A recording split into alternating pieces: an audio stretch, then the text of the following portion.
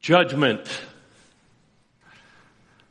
The word sounds so condescending, so narrow, so biting, maybe even cruel.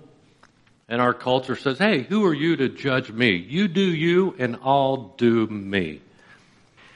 And it's almost to the point where the word judgment has become a decaffeinated term so that we can't see love and judgment coexisting, fitting together. And so when it comes to God, and we talk about a God of love, we really struggle sometimes with the concept of talking about Him as judge. But that's not the God of the Bible. The God of the Bible is love. That statement is in the Bible. God is love. But the Bible also says God is just. And true justice demands judgment. Now, all of us want judgment to some extent. Someone breaks into your house and robs you, maybe physically harms one of your family members. Do you want justice? Absolutely. Every bone in your body will scream for judgment. Our courtrooms are full of people who want judgment because they feel like they've been wronged, or maybe they're the victim of a crime. And TV courtroom shows are still pretty popular, aren't they?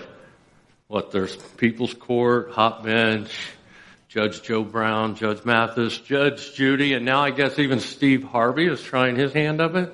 I haven't seen it. I've seen it advertised. That ought to be interesting, huh? All of us, inside of us, have a sense of justice. You've probably heard a kid scream, "That's not fair." You don't have to teach them to say that, do you? That's inside of them. Now, I'm not always saying our sense of justice is accurate. I'm just saying we have it.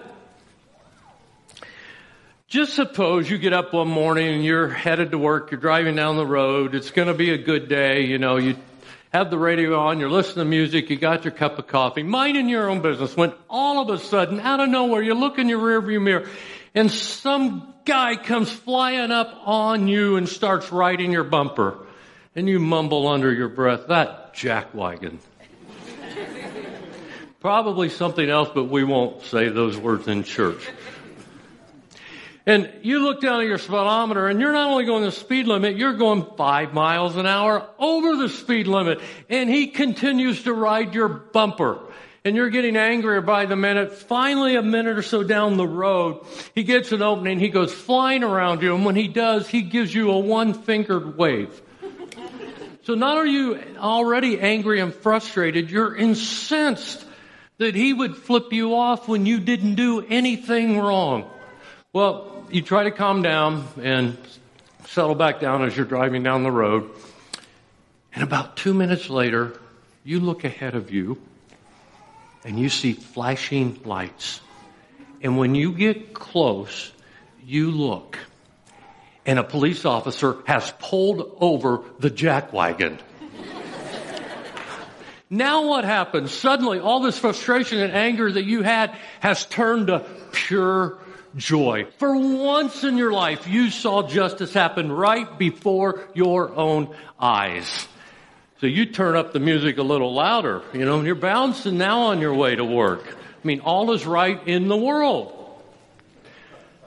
The next morning, your alarm doesn't go off. You don't get up on time. You finally wake up and realize you got to get going. You're going to be late for work. You rush around the house. You hop in your car. You go flying out the door. You know you're going to be late. You go flying down the road. When once you know, you come upon someone who's going so slow, some jackwagon in front of you. So you get up on their bumper to try to ease them a little bit. They're barely going the speed limit, maybe 5 miles per hour over. What's wrong with them? You got to get to work. So when you get an opening, you go around them and you pass them.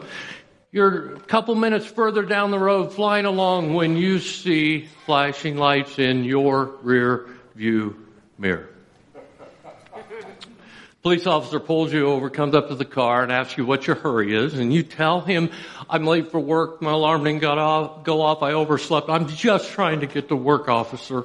He takes your license registration, goes, checks it out. While you're sitting there, you are praying for mercy. You're praying that he's having a good day, and you're thinking thoughts like, there are murders and robbers out there. Doesn't this cop have anything better to do with his time than just to pull over a guy who's late for work? Now, what happened?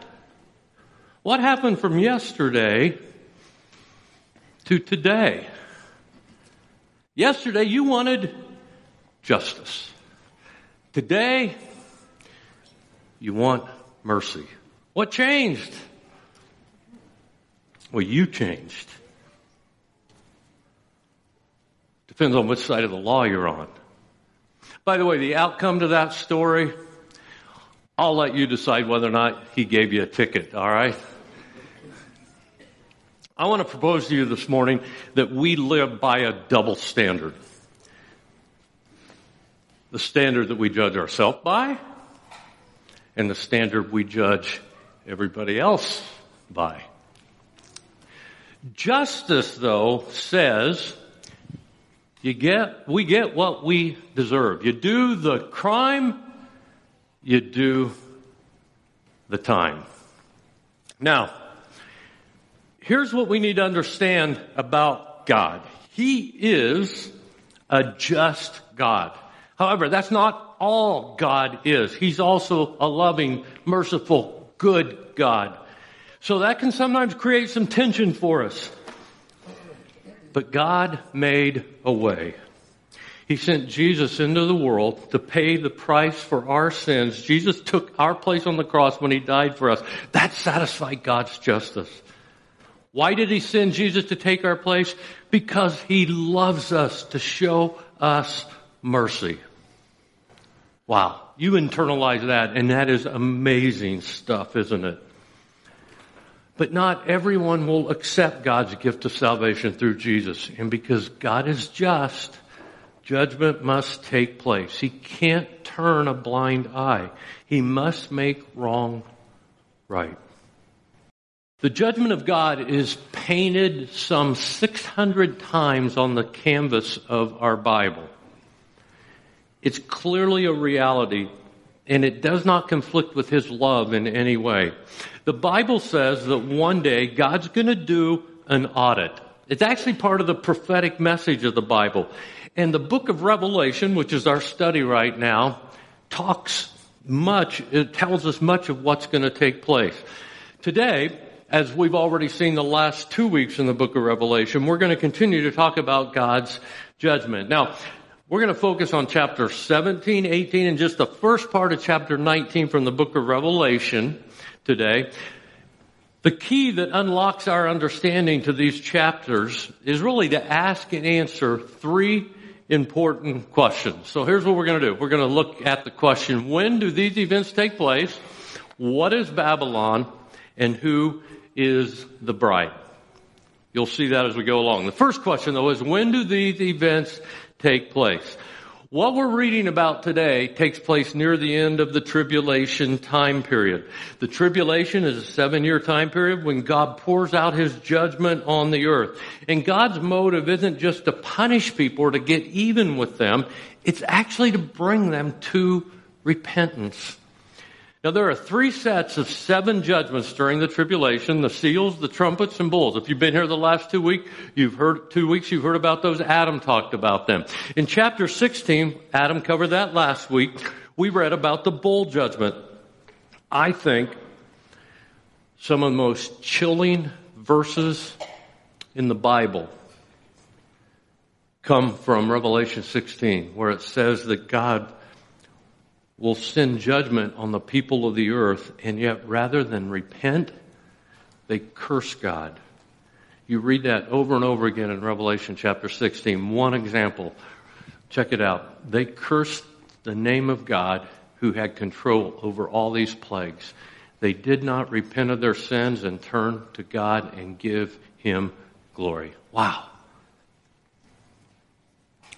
As we near the end of the book of Revelation, we're coming to the completion of God's judgment, which will lead us into the final judgment where he renders justice, makes everything right, and we go into eternity. And if you're a follower of Jesus, for followers of Jesus, eternity means with God in a new heaven and new earth. For those who reject him, it's the lake of fire. You know, sometimes a visual helps. If your mind's beginning to swim a little bit with what I'm saying this morning, sometimes a visual helps. So what I want to do, I'm going to actually just draw a timeline of, it's basically future events as, much of this comes from the book of Revelation and other parts of the Bible. Let me just say too that, there are a lot of good Bible scholars who love Jesus who hold a little different view than this, which is fine. The reason I hold this view in terms of a timeline is simply because I really think this makes the most logical sense out of what the Bible says. And actually, you can take the book of Revelation and you can plug it in to this timeline chronologically. But I'm going to start at the cross where Jesus died for us. And then the time period we are in right now, the present age, we use a term, we just call it the church age. The reason we call it that is because God, through Jesus, is calling a church to himself. And by church, we don't mean a building. We don't just mean this church. We mean all believers, all followers of Jesus for all time are coming together as a church. Now, in the Bible, the next prophetic or future event that is described is something called, and maybe you've heard this term, the rapture. This is an event, and the reason I drew it like I did with the arrows like I did is because the Bible describes, and by the way, I don't have time to go into all the Bible verses of everything I'm going to say. I'm just going to hit the highlights. For example, the rapture is described in detail in places like 1 Thessalonians chapter 4 and 1 Corinthians 15. It's amazing to read that. But Jesus will come in the clouds, in the air, and everyone who's a follower of Jesus on earth, the Bible says, will meet him in the clouds, in the air. That's the rapture. That's going to be that next event that happens when that church age reaches its final stage. Then that ushers in at some point after that, we don't know exactly when, a 7-year time period that we refer to as the tribulation. This is when God pours out his judgments on the earth, and this is what we've been talking about in the book of Revelation. By the way, if you're a follower of Jesus, once that rapture happens, it's all good for you from that point on. In fact, if you were here a few weeks ago when we were looking at Revelation chapter 4 and 5, and we talked about that amazing worship to God and worthy is the Lamb, that will happen at some point after that. Then after the tribulation then, Jesus comes back to earth. And if you're a follower of Jesus, you will be with him for that. He will return to earth. And then a 1,000-year period follows. That's described. This is described in Revelation 19 and Revelation chapter 20. It describes this 1,000-year time period. We just call it the millennium for obvious reasons because that word means 1,000. After that time, and Jesus will reign on the earth during that time period. After that are described the final judgments in the Bible. And then there's a new heaven and earth. Those who are followers of Jesus will spend eternity with God there. And then also those who reject Jesus will spend eternity in hell. Now this is a timeline of future events. Like I said, much of the book of Revelation can be plugged into this. What we're going to talk about today is this part right here. I think in the first service I said, here's where we are today when I said that, and I confused some people. What I meant by that is that's not where we are in terms of the time period. I meant that's where we are in the book of Revelation today. This is where we are, what we're going to look at from the book of Revelation. So if you see somebody from the first service this week and they're walking around with this confused look on their face, would you set them straight, tell them what that is really all about? Okay, so that's the first question. When will these events take place? And the second one is this: what is Babylon? Now, this next section that we're going to talk about, this is kind of heavy stuff. So I'm going to ask you to do me a favor. Put your thinking cap on, all right? Stay with me. And I don't even know if we use that term, thinking cap, anymore. I'm an old guy. I heard it when I was growing up. You probably know what I mean. So put your thinking caps on for this. Babylon is mentioned 7 times in the book of Revelation and 5 times in chapter 17 and 18 alone. But Babylon is actually mentioned 343 times in the first half of the Bible, the Old Testament. Every time Babylon is mentioned, it's in opposition to God. Babylon, of course, was a great world empire in the history of the nation of Israel. God used the nation of Babylon to judge Israel, or technically Judah, when they refused to repent, despite the warnings of prophets over and over again. Babylon was an enemy of Israel in the Old Testament, and the nation of Babylon refused to worship God. So Babylon, when you come to the book of Revelation, in the future is a picture of satanic forces in rebellion against God. And chapter 17 talks about the religious system that opposes God, called Babylon. Chapter 18 talks about the commercial or economic system that is in opposition to God. During the tribulation, the Bible infers that there may be a one-world religion and a one-world economy. When I was a kid and growing up, I would hear Bible teachers explain the book of Revelation, and they would talk about at some point, way out there in the future, based on what the book of Revelation says, there could be like a one-world religion and a one-world economy. At the time, that seemed so far out of reach. Fast forward 50 years. And it doesn't, does it? I mean, we live in a global society. Many factors have contributed to that, none more so than, of course, the internet. So it's not too hard for us today to see a one-world system at all, but it will oppose God. So let's see what happened. Remember, I said stay with me for this. We're going to start by looking at Revelation 17, the religious Babylon destroyed. In the Bible, unfaithfulness to God is often described like unfaithfulness in marriage. The word adultery is even used. Babylon represents those who oppose God, and they're described like a prostitute. In other words, they're unfaithful to God. And in this case, it's actually religion that is in opposition to God. And when we think of religion, we often think of churches and everything that goes along with that. The Bible would have a bit of a broader definition. Anything or anyone who opposes God is considered part of this religious system. Again, the book of Revelation is using symbolic language to describe all of this. Keep that in mind. I'm going to start reading Revelation 17, verse 1. One of the 7 angels who had poured out the 7 bowls, that was the judgments we looked at last week, came over and spoke to me. Come with me, he said, and I will show you the judgment that is going to come on the great prostitute who rules over many waters. The kings of the world have committed adultery with her, and the kings who belong to this world have been made drunk by the wine of her immorality. A mysterious name was written on her forehead, Babylon the Great, mother of all prostitutes and obscenities in the world. I could see that she was drunk with the blood of God's holy people who were witnesses for Jesus. I stared at her in complete amazement. And when it says drunk with the blood of God's holy people, that's just a reference to persecution of Christians during this 7-year time period, the tribulation. Anyone who is a believer, who chooses to follow Jesus, who accepts Jesus during the tribulation, will be persecuted and or killed. It just shows how the forces of evil are almost unchecked at that point.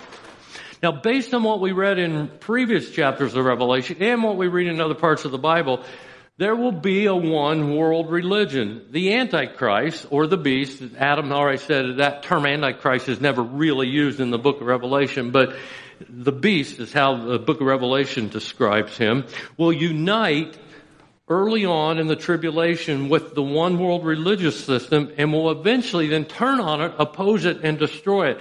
That's what's being described in verses 15 through 18. It says, "Then the angel said to me, the waters where the prostitute is ruling represent masses of people of every nation and language. The scarlet beast and his 10 horns all hate the prostitute. They will strip her naked, eat her flesh, and burn her remains with fire. For God has put a plan into their minds, a plan that will carry out his purposes. They will agree to give their authority to the scarlet beast, and so the words of God will be fulfilled." And this woman you saw in your vision represents the great city that rules over the kings of the world. When you read about horns in the book of Revelation or even in prophecy, and here we read about the 10 horns of the beast, that just refers to rulers. And it says that they will strip her naked. That simply means that they will just strip her of all her influence and power. Listen closely. God sometimes uses the forces of evil to judge evil. And that's what he's doing here, using the beast to judge Babylon. You still with me? Okay, there will be also apparently a one world economic system at that time, and it too will be in opposition to God. Chapter 18 describes the fall of this one world economic system, and economic Babylon is destroyed.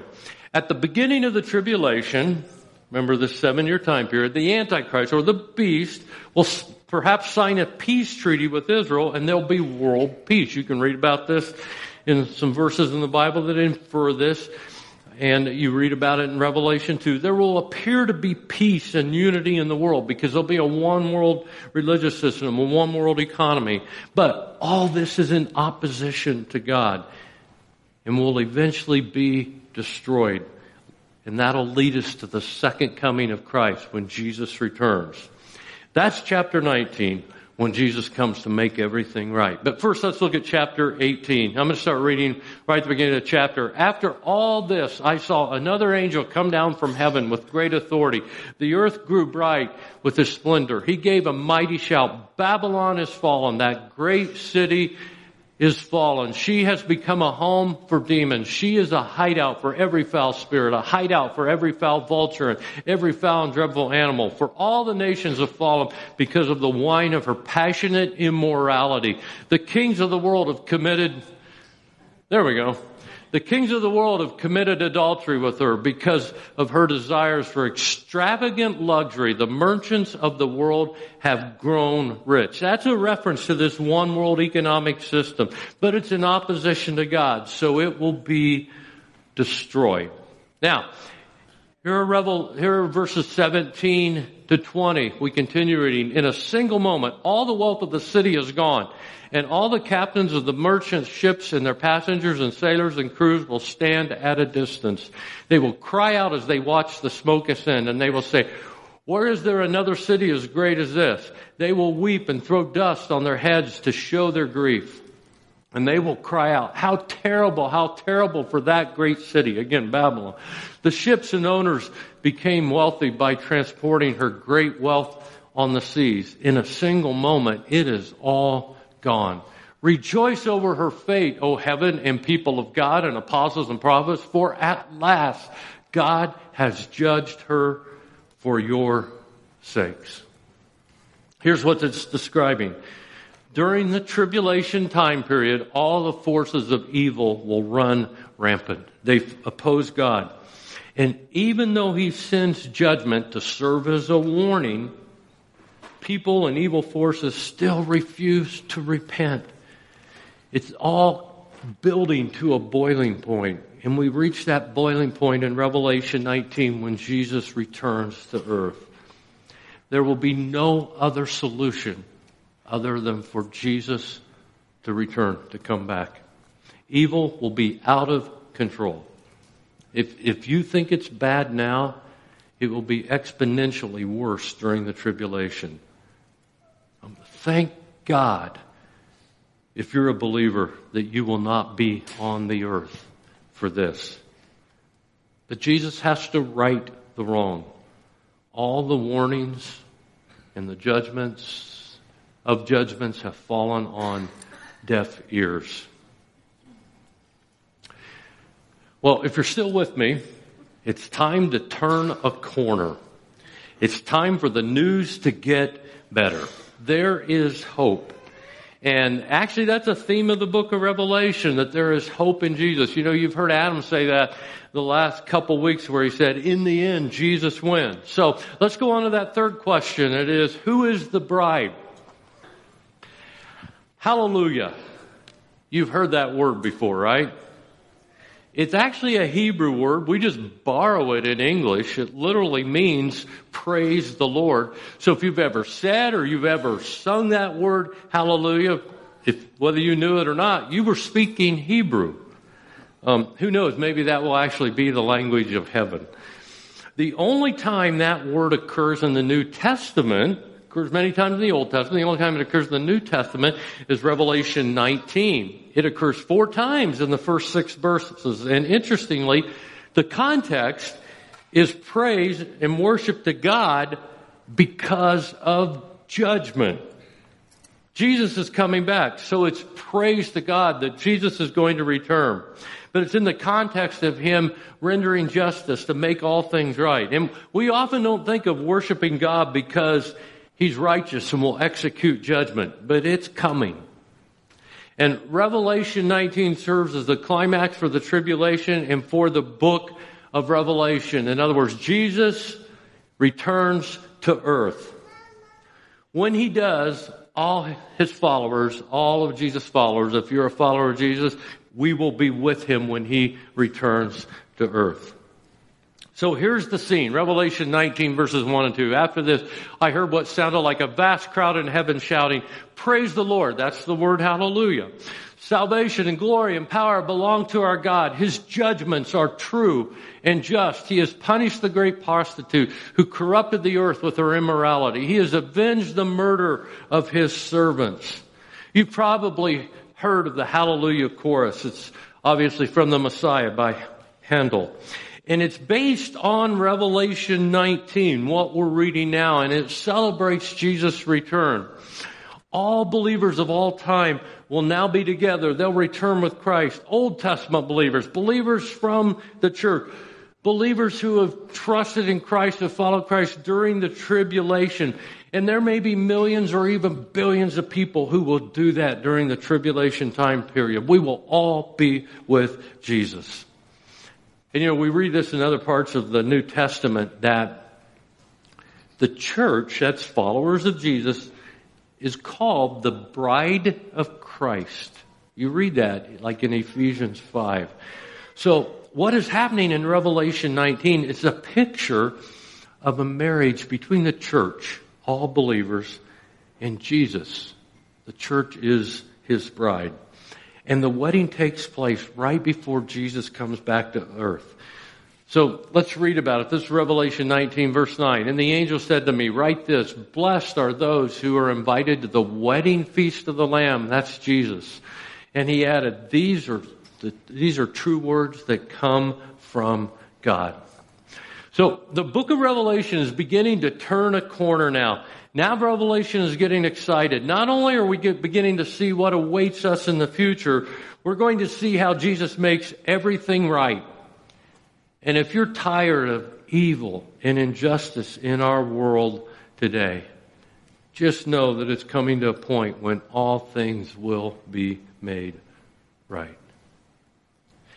And let me just set the table for where we're going to start next week in Revelation 19:11.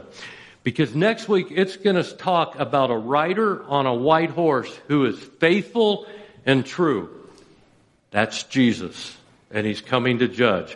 When I spoke in June, about 3 weeks ago, I talked about Jesus as a lamb. That was the predominant theme, that He will be worshipped as a lamb. We sang about that earlier. Worthy is the lamb.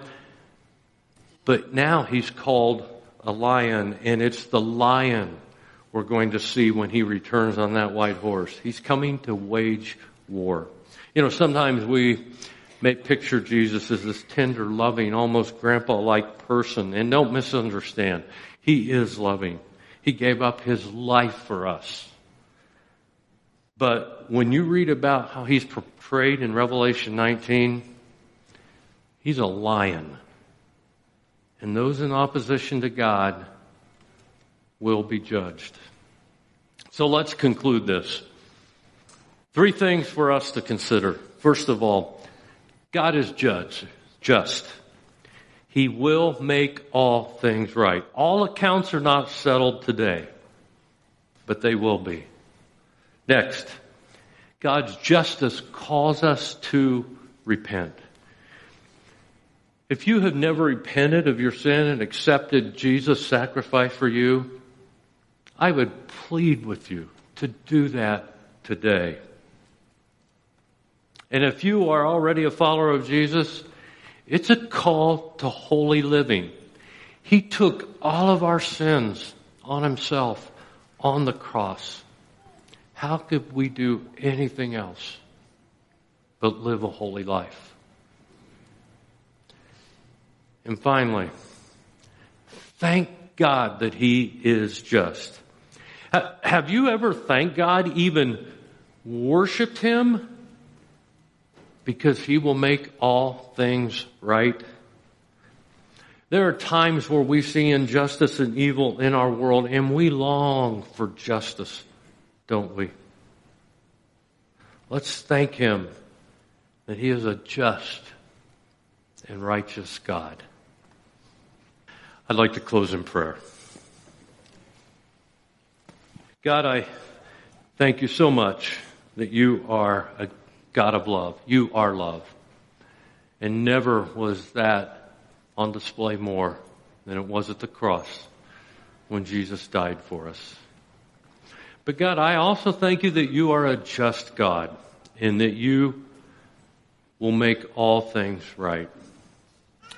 That you will right all the wrongs. And we thank you for that. We worship you for that. That you are a God who is holy, just, love, so far beyond us. And my prayer today is that each one of us will understand this. And if there's someone here who has never trusted in Jesus, accepted him, surrendered their life to him and followed him, that they would do that even today. And for those of us who are followers of Jesus, we want to take just these next few minutes and worship you for who you are. In Jesus, it's in your name I pray. Amen.